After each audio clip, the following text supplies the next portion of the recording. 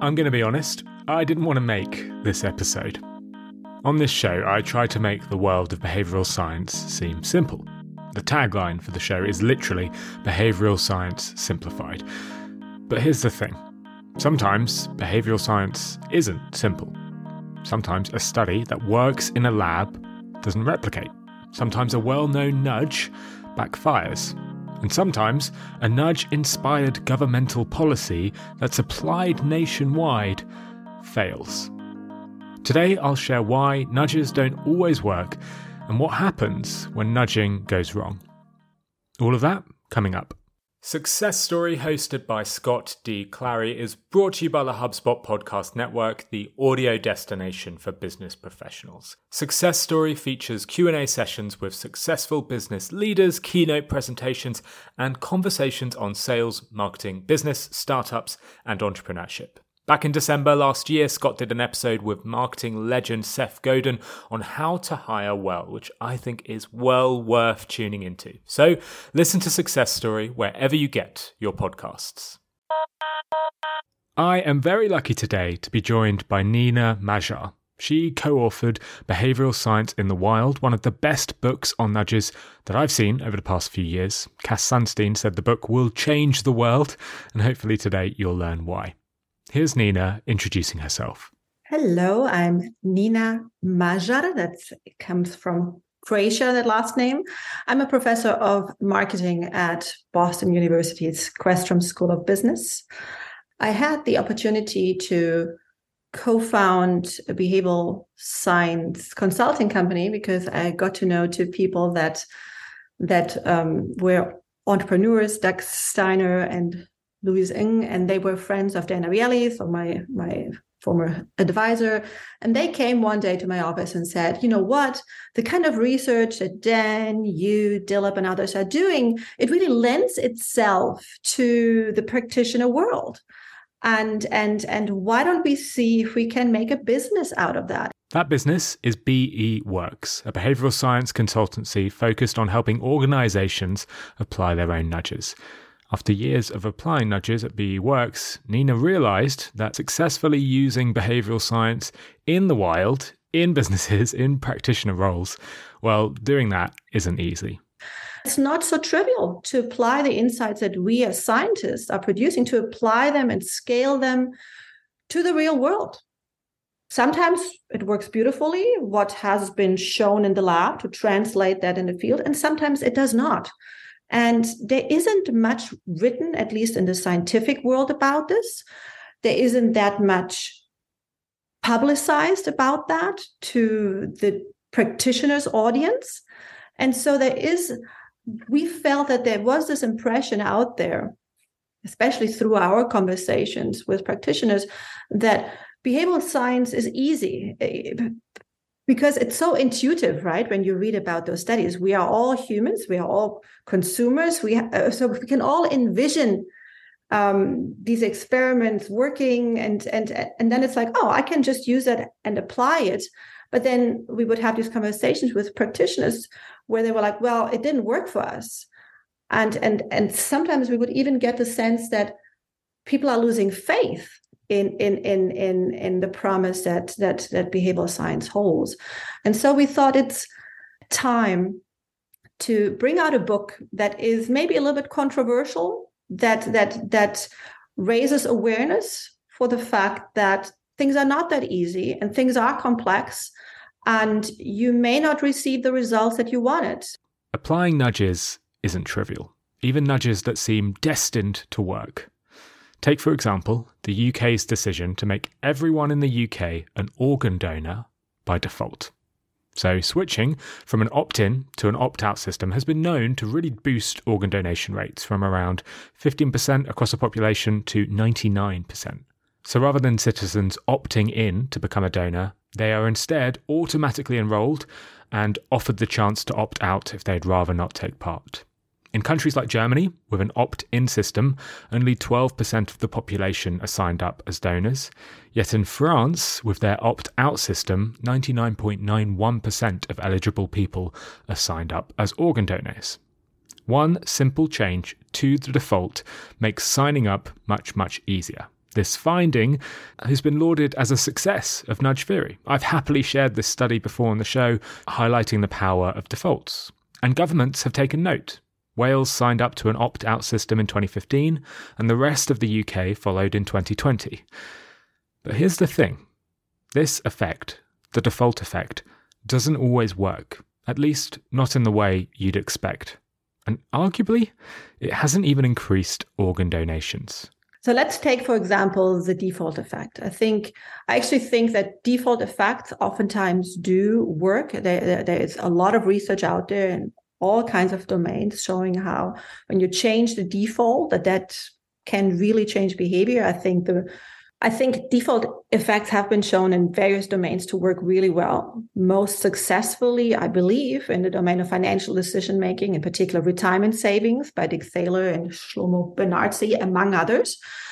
But defaults also sometimes don't work as intended. So when we think back to the first version of the Nudge book, Thaler and Sunstein devoted a chapter to organ donations and how changing the default may or may not help. And I think readers somewhat misunderstood Cass Sunstein and Dick Thaler, thinking that, yes, if we want to increase organ donations, we just simply change the default such that everybody in a country is automatically registered as an organ donor and everything is sold.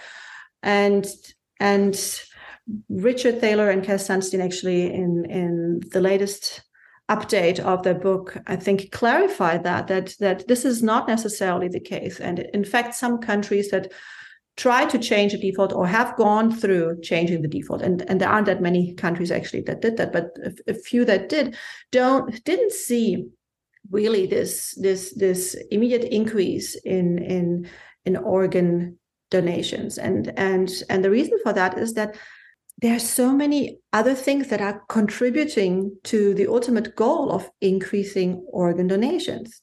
Changing the default is about organ donor registrations.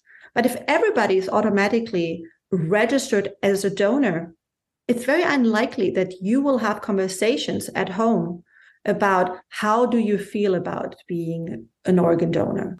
Research conducted in Wales showed that despite the dramatic increase in Welsh donors, the new system has not actually increased the amount of actual donated organs. Previously, becoming a donor was an active choice. Sure, only 15% of people were doing so, but those who did felt strongly about it. They felt strong enough to sign up, and therefore these people were much more likely to inform their family, their friends, their next of kin about their wishes. But now, everyone was becoming a donor passively, and it meant that donors weren't actively telling their family about their desire to donate. There is so much more that has to change when you change the default. Just changing the default so that everybody is automatically registered, if you don't adjust everything else in the system, won't really help. But on the other hand, if people actively have to opt in, it's probably a decision that you're making that takes some time. You will have some discussions with your loved ones, with your friends. So they will know that you have thought about it. They will know what your wish is. And then when it comes to the point where the family may be asked whether they will actually give your organs, they will say yes, because we know that our friend really wanted that. He really cared about that. He really thought about that, right? So that is just one example. And I should also point, well, I don't have to, but I would like to also point out that in my work with governments in particular, when they have been thinking about whether to use default interventions, whether to take advantage of changing the default, oftentimes governments did not feel very comfortable doing that because there's also a little bit of an ethical component to that, or at least it's perceived to be maybe somewhat ethically questionable in certain situations, because the question is, are you maybe taking advantage of some people who are not paying enough attention, who are not that literate, so they might not understand that they are now automatically enrolled in something, and they also might not understand how to get out of that, and that they can get out of that. So applying defaults, while it has been shown to really work beautifully in the lab and definitely also in some situations in the field, it's not that straightforward of a solution, and it might not be the best solution for every practitioner in every situation. So in this case, it seems the default effect doesn't have the impact we expect. The results in the lab don't replicate in the wild. But this isn't just an issue with defaults, it's an issue across a whole host of different nudges. And one of the main issues fueling this problem is the publication bias. Here's Nina walking me through the publication bias. The way how it works for scientists, our incentive is to publish work in journals that are considered to be really, really good, because this way our university and our peers recognize us as being the driving force maybe in certain research areas, and this is how you gain your reputation. And for example, if I try to increase text compliance, and I have an idea of what type of interventions I want to use, and I run a field experiment, and I test all these interventions, and at the end of the experiment I get all the data, I analyze it, and I find none of my interventions worked. Now I have a problem, because journals do not like to publish null effects. So we would call this a null effect when there is no difference between those different interventions. So let's assume I tried a default. Let's assume I had a message with some social norms and all kinds of other things, and none of them had any effect. So as a consequence, if many papers with null effects have a hard time getting through the review process, many researchers may not even try to publish null effects. As a consequence, we end up with all these papers that always show an effect, and oftentimes always show a positive effect. And so now you have your open, let's say you go on the internet, you Google what have been the papers that use the default, and every single paper you find shows a positive effect. So what do you think? Yes, let's use default because it always works. You don't know about all the studies out there that did not work applying the default effect. The solution to the publication bias, according to Nina, is simple. Journals need to start publishing null effects. They need to share papers where implementations don't work.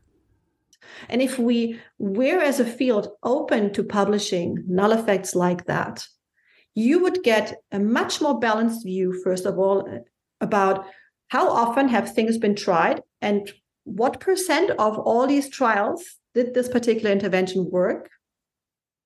And when it worked versus when it didn't work, what seem to be some common themes? Are there some common themes that seem to suggest that this particular intervention is very sensitive to certain things, right? So that's in an ideal world what you would really like to learn.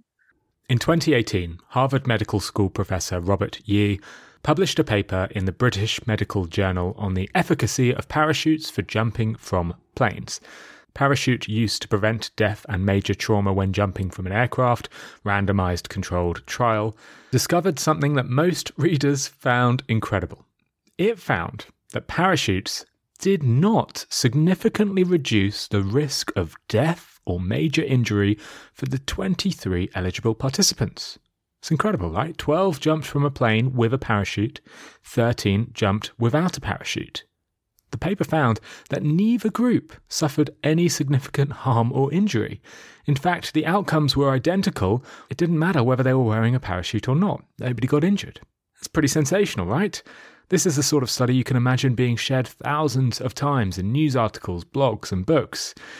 But hidden in the middle of the paper was a sentence with a barely noticeable caveat. It read, "The participants might have been at lower risk of death or major trauma because they jumped from a distance of 0.5 metre and an aircraft moving at an average of 0 kilometres an hour." In other words, the plane they jumped from was stationary and on the ground. The paper was a satire. It was all about the misuse of sensationalized findings and the importance of context in understanding data. It highlighted how all too many papers publish exaggerated, out-of-context results designed to capture attention. Dave Trott shared this paper in his book, Crossover Creativity, saying that we skim details in research papers and sensationalize the sexy parts. As readers, we fuel the publication bias. But this is just the tip of the iceberg, because there's another significant problem that faces practitioners. It's called the voltage drop. The voltage drop is what happens when you take a small study that's worked in a lab and expect it to work across a whole population, across a much broader, bigger range of people. When you do this, you'll encounter problems. Instead of seeing the same impact scale, you'll see the impact drop off. That's the voltage drop. When you take insights from behavioral science, oftentimes from smaller studies or studies ran on particular samples, and now you're trying to scale it to the entire population, you have suddenly you're introducing much more heterogeneity. And that most likely will lead to the initial effect that has been shown to decrease. And that is the voltage effect, that most likely as you scale something up, because you will most likely experience more noise, you will have to expect that your effects will be much smaller than what you may have read about. And there is actually this beautiful paper by Elizabeth Linos and Stefano Della Vigna that came out where they tried to quantify that difference. And I'm mentioning their work because Elizabeth actually has a chapter in her book where she summarizes those findings, and they would do a much better job than I will do, and I may make some mistakes. But at the end of the day, what they have done is they got their hands on field experiments that were done by, I believe, the Behavioral Insights team, and the Behavioral Insights team, they publish all their work, no matter if it worked or it didn't work, because they don't have these incentives to only publish in academic journals, right? They just put it out there. And so they took those studies and looked at, okay, well, what were the average effect sizes of those studies in the field? So how large were really the changes in behavior, so to speak? And they compared it to those same interventions, but used in scientific papers, so papers that were published in academic journals, but also in field experiments or in some lab experiments. And they found a huge difference in effect sizes. I looked into the book to find this paper for you. The study Nina mentioned looked at how effective the interventions by the American Behavioral Insights team were. Crucially, the Behavioral Insights team publish all their null effects, their null results, so there's no publication bias with their findings. A meta-analysis found that the nudges implemented by the Behavioral Insights team in America had a net positive impact of 8%. This includes all of the studies where the intervention worked and all of the studies where they didn't, the null effects too. So on average, nudges do work. If used correctly, they can change behavior in a positive way for whatever you're trying to achieve by 8%. The researchers then compared the Behavioral Insights team's average impact with the average impact of all the other published studies in major scientific journals on those same nudges. They found the published studies were far more confident of the impact of these nudges, suggesting the nudges should boost behavior by 33.5%. Although these studies are statistically significant and the papers are peer-reviewed, the impact somehow jumped from 8% to 33.5%. Clearly, the results outside the lab aren't as successful as we'd like to tell ourselves. This is the voltage drop. And now you may wonder, well, why is that the case?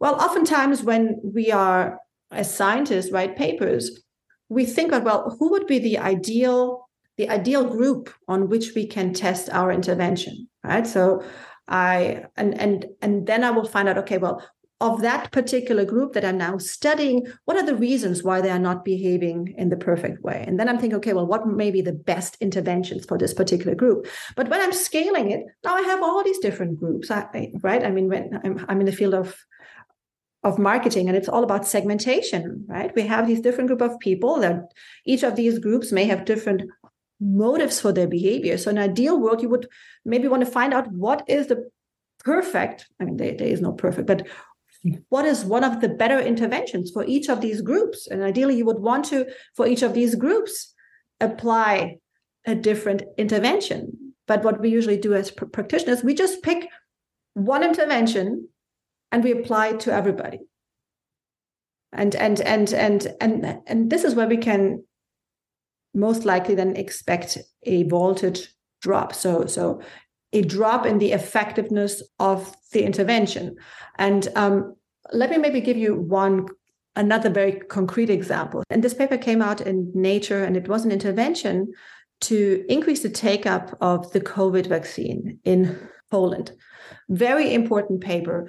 And it showed that in a setting where people underestimate what doctors think about the COVID vaccination and how many of the doctors are actually willing to take the vaccine, if you expose individuals to that information, so for example, if you knew that 90% of the doctors actually are going to take the vaccine and think very highly of it, if you were to then share that information with the citizens, they will be much more likely then to also get the vaccine. In this particular setting, if you then reveal the true information, that can really make a difference. And it made a huge difference. And this was a paper that showed real behavioral uptake of the vaccine.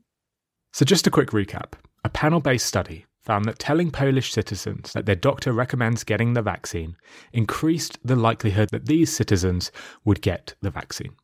A Polish person who hears their doctor recommending the vaccine is more likely to go and get the vaccine themselves. That makes sense, right? We follow the actions of others, especially if those people have authority like a doctor does. There is a lot of evidence to back this up. So the Polish government might decide to create a campaign targeted at millions of people across Poland saying your doctor recommends the vaccine. And this should work, right? It's been proven in the lab. But there's a problem, because the views of those people in that panel probably won't scale to the views of those who see a nationwide campaign. But this was done on a small panel. So a panel that was recruited for a medical study, so for a particular purpose. And this particular panel was exposed to that information. And since the panel was paid for participating in the study, they most likely also paid much more attention to this information. Now, if you want to scale this, right, you're just thinking, the intervention is I have to just tell people what % of the doctors in this countries are following through with the vaccine and what % of doctors really think highly of that vaccine. And then I will have these effects where the vaccine take-up will increase 3 times. But no, think about it. How would you scale just the attention that this panel gave to the information they were exposed to? How are you going to gain that same attention if you now were to scale this to the whole population in the country? It doesn't scale. Telling people that doctors recommend the vaccine has a very different effect in a small panel focus group compared to a large national campaign. So what's the solution? How do we beat the publication bias? How do we avoid the voltage effect? Well, Nina shares her solution after this quick break. As many of you know, I have just quit my job to go full-time on Nudge. But prior to that, I spent my career working in startups. And startups aren't easy. It's long hours, small teams, tiny budgets. It makes marketing hard work, but it doesn't have to be. HubSpot for Startups can help grow your business without growing your stress. Their all-in-one platform connects your sales, marketing, and support all together. So you can increase your leads, you can fast-track your deals, smooth out support, and join a platform that more than 190,000 top brands trust. HubSpot also offer discounts for startups on their top-rated customer platform, and not the type of discounts that barely make a dent. So, if you're ready to boost your marketing without breaking the bank, look no further than HubSpot for Startups. To see how much you can save, visit hubspot.com/startups. Okay, back to the show. Here's Nina sharing a solution to the voltage effect. The solution is to tailor your nudges. Don't expect one size to fit all. Expect to customize your intervention to get the best result that you want. Yeah, I would also like to talk a bit about how many practitioners expect that one size fits all, one intervention, it's the golden solution, and that's all. And I think in part this is our fault as scientists, because we have published a lot of papers where it is about, well, what is the best intervention on average? And let's just then use that and apply it to everybody. And we haven't paid that much attention to heterogeneity. And what I mean here, well, what type of intervention worked particularly well for what type of people or what groups of people? When I was at the World Bank, I had the privilege to work with a group of people on a tax experiment in the entire country of Poland. And we basically ran something like a mega study, so to say, because we had this huge population, the whole country. We could really think of a lot of different interventions. And so we thought, okay, well, let's see what has worked in other countries. Especially, we looked at studies done in collaboration with the Behavioral Insights team. And so our goal was to try and increase the number of people who pay their taxes. And so we changed the letter that was going out to people when they were delinquent, paying their taxes. And we use, for example, social norms, because that has been shown to work really well, right? So if you say something like, for example, 90% of people in your neighborhood have paid your taxes on time, you are among the small minority that has not done so, right? So that would be use of social norms and maybe a little bit of shaming. So this social norm nudge that Nina talks about, it really does work. The British Behavioural Insights team have used it to boost tax compliance in the UK. I've shared that a few times before, and it's been replicated elsewhere too. Like Nina mentioned, in 2015, they tested it in Guatemala. In this study, the Guatemalan tax authority sent a number of different letters to citizens encouraging to pay their tax. One letter was just a simple reminder. It said, please declare your taxes now, the sort of standard letter you would get. Another used social norms. It said 64.5% of Guatemalans declare their income tax on time. And just like with the UK version, the social norm letter worked better. Saying most Guatemalans pay their tax on time increased the number of people who actually did fill in their taxes on time. Great, right? Social norms works. It wasn't a surprise for me to hear Nina testing this in her study. But she didn't just rely on social norms. She decided to test some other approaches too. Then we also used public good messages, where you point out where your taxpayer money goes to, what is being financed with it, and we gave it a positive spin versus also a negative spin, so gain versus a loss frame. So either saying, if you pay your taxes, we can finance schools, hospitals, blah blah blah, or if you don't pay your taxes, we cannot finance these important things. I think this is great framing. Stating that your country will lose out if citizens don't pay tax on time should trigger loss aversion and should make people act. There's a great study in Nina's book that showcases this. It was conducted in a huge factory where thousands of staff spent their days manufacturing products. The researchers implemented 2 different incentive programs to see which was most effective for 2 groups of staff. One group received a £100 bonus if they got all their work done on time. Another group would get a £100 penalty if they didn't get their work done. What do you think happened? So one group gains, one group might lose out. Well, both incentives increased productivity compared to no incentives, but framing the incentive as a loss, saying you'd lose £100 if you didn't work hard enough, significantly increased productivity.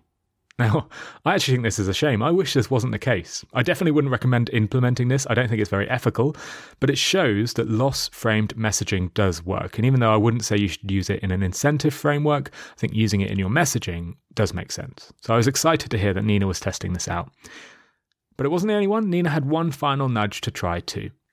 But then we also had messages that are more about deterrence. So emphasizing what are the true consequences if you continue to not pay. And some of them may actually be really stressful if this is pointed out to you, but it's the truth.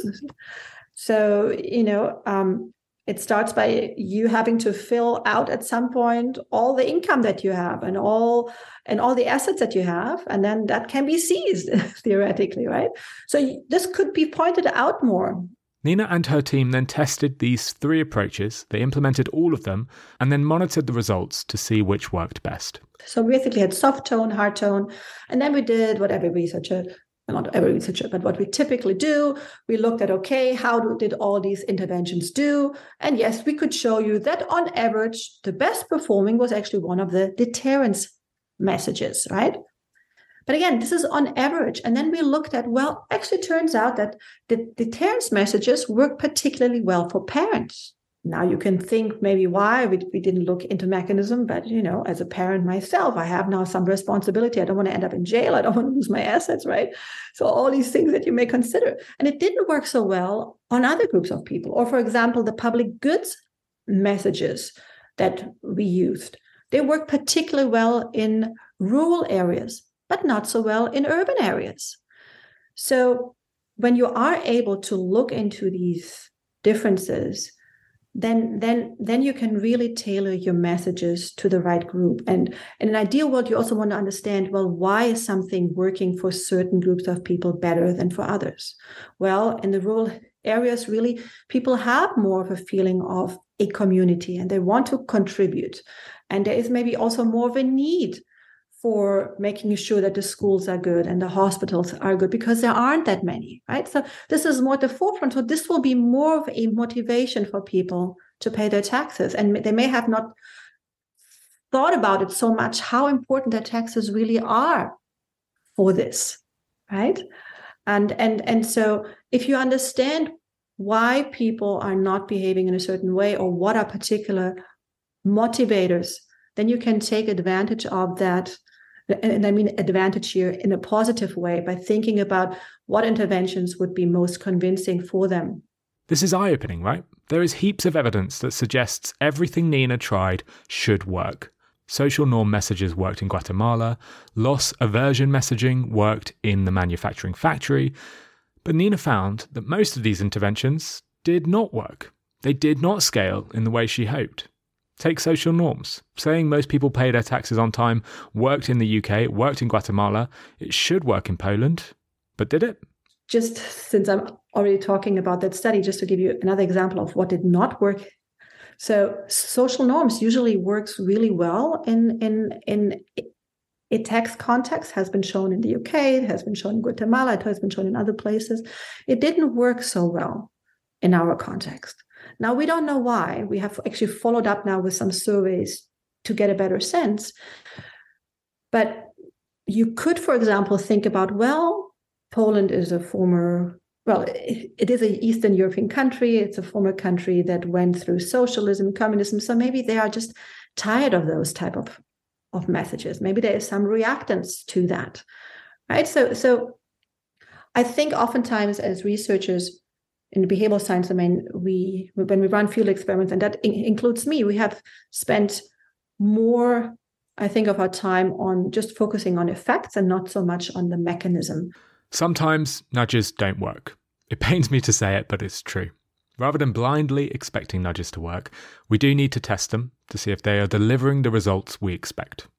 I'll share one more example of this. It's a nudge-based intervention that I'm sure many of you have encountered yourself.